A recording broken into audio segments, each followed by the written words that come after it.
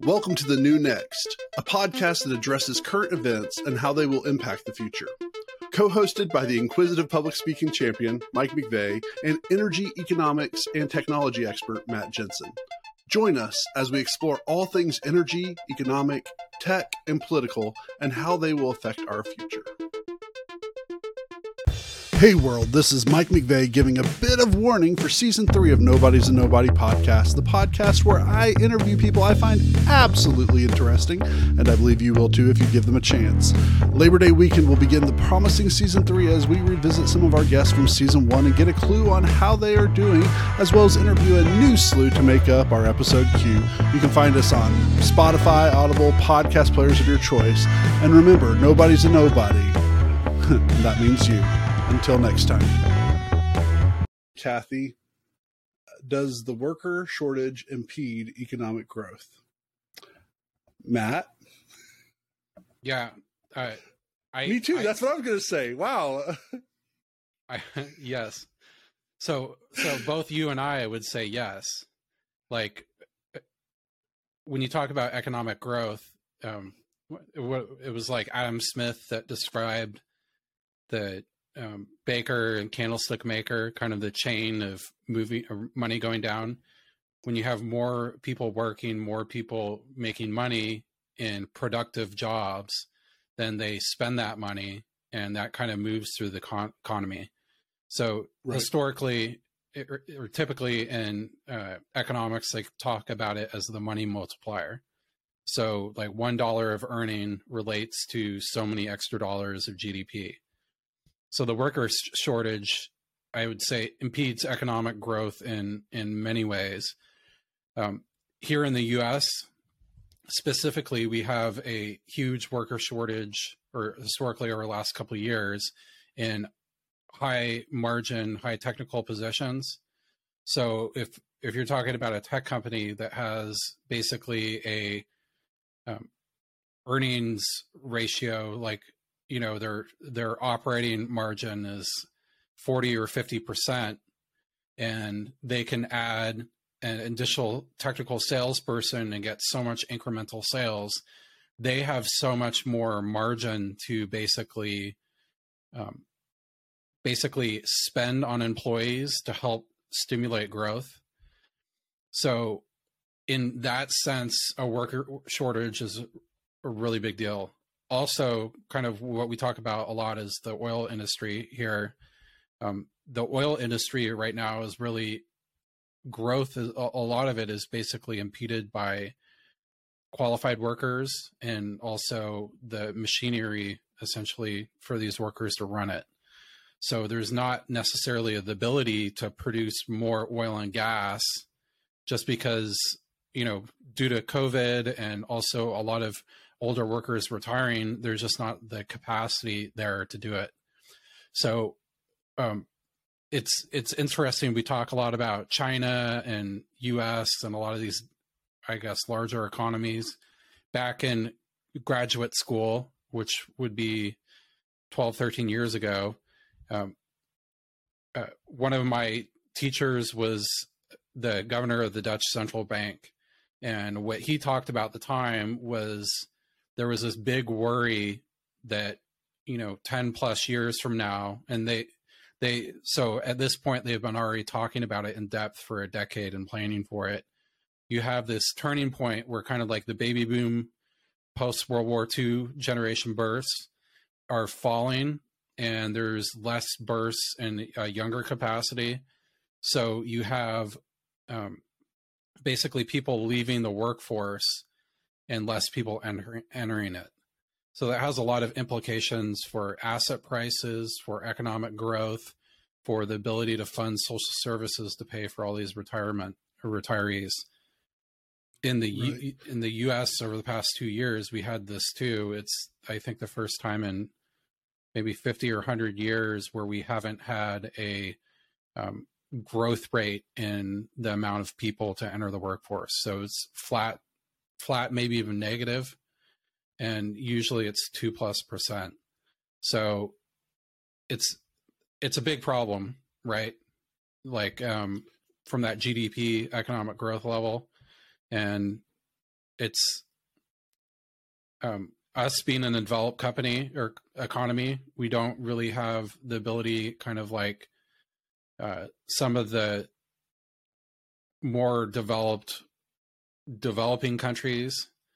So to like tier level, like second world, third world, that can transition to higher value jobs and basically boom up that GDP per capita by getting more education. So this is kind of a general problem. China's dealing with this a lot too. What are your thoughts, Mike? Yeah, I'm going to go much more on a micro scale. I look at it, honestly, I know video games. Micro. Ha ha ha. Micro. Ooh.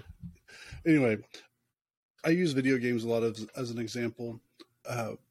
Basically, there's a lot of games, especially for your phone or tablet, that you hire a worker and they do so much profit, and then you hire another worker, and even though it costs you and you have to pay an additional worker, if you have the kind of business that's able to bring in more profit, the more workers you have in certain kind of context, you're going to get more yield. So basically, if you have a field of 100 by 100 meters and one person is supposed to take care of the whole field, but they can only get 25 squared meters at a time, you're only going to be able to do as much profit as that 25 meters. But with two people, you might be able to get 50, or probably more accurately about 60, 65 meters squared, that you're going to be able to make enough profit that more than compensates hiring that additional employee.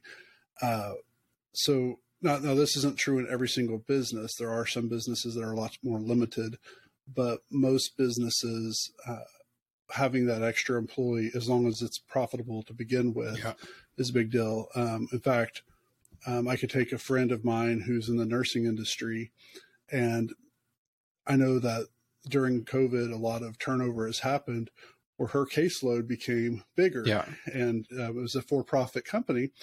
Well, a bigger caseload seems like it's going to be more money, but it also means you have less time to do the job correctly. And that's actually, there's a whole science behind this that talks about even like once companies move from employees answering telephones to computers answering telephones, that they no longer care about the customer. I know that's not the thing we're talking about, but yeah, more employees, generally speaking, are going to lead to better profits or more profits as long as the model that's being done, it's sustaining with one person, it should be even more sustaining with two people, unless it's a limited resource. Yeah, definitely. And then Matt talked about like how much the dollar's worth, and the way this kind of makes more sense to me, at least after 9/11 in 2001, that Christmas, no one was spending. Like, they had record lows, and so they gave out $100 rebate to several families to try to help stimulate the economy. And what's crazy is $100 is not that much, and it wasn't $100 per person; it was $100 per family, I think, if I remember correctly. But it did stimulate the economy more than what the $100 went in. So if they spent $5 million on giving out $100 rebates, maybe about 6 or 7 million actually got spent, but the $100 was what led to it. Which, again, I mean, Matt can explain it probably in the more scientific mathematical terms, but basically, if you're going to be able to buy something that you want, but it's $105, and you're like, I'm not going to spend $105, but then you get a $100 rebate or a $100 coupon. You're like, well, I'll spend $5 for it. So you're actually generating more for the economy in that kind of mood. In fact, there's some really in an upcoming episode, we're going to be talking about how hard it is to quit oil, which goes into a lot of what we're talking about right now. So, Kathy, make sure to pay attention. Yeah, to that. Totally. One more way to think about it too is with banking, right? Banks lend out money, and so if someone puts $100 in a bank and the required reserve ratio, the amount that the bank has to hold in cash to basically backstop their deposits is 10%, then that means they can loan out 90.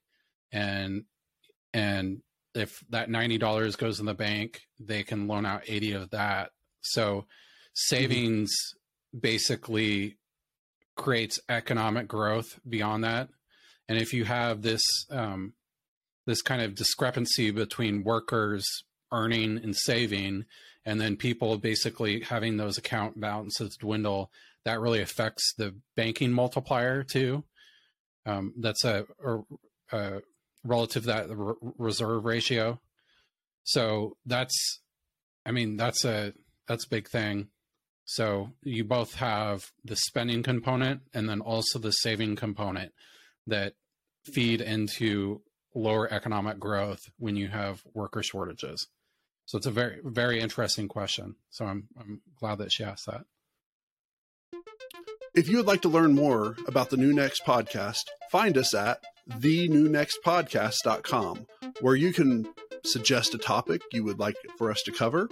If you enjoyed what you heard, share the podcast, tell a friend about it, or rate us with 5 stars.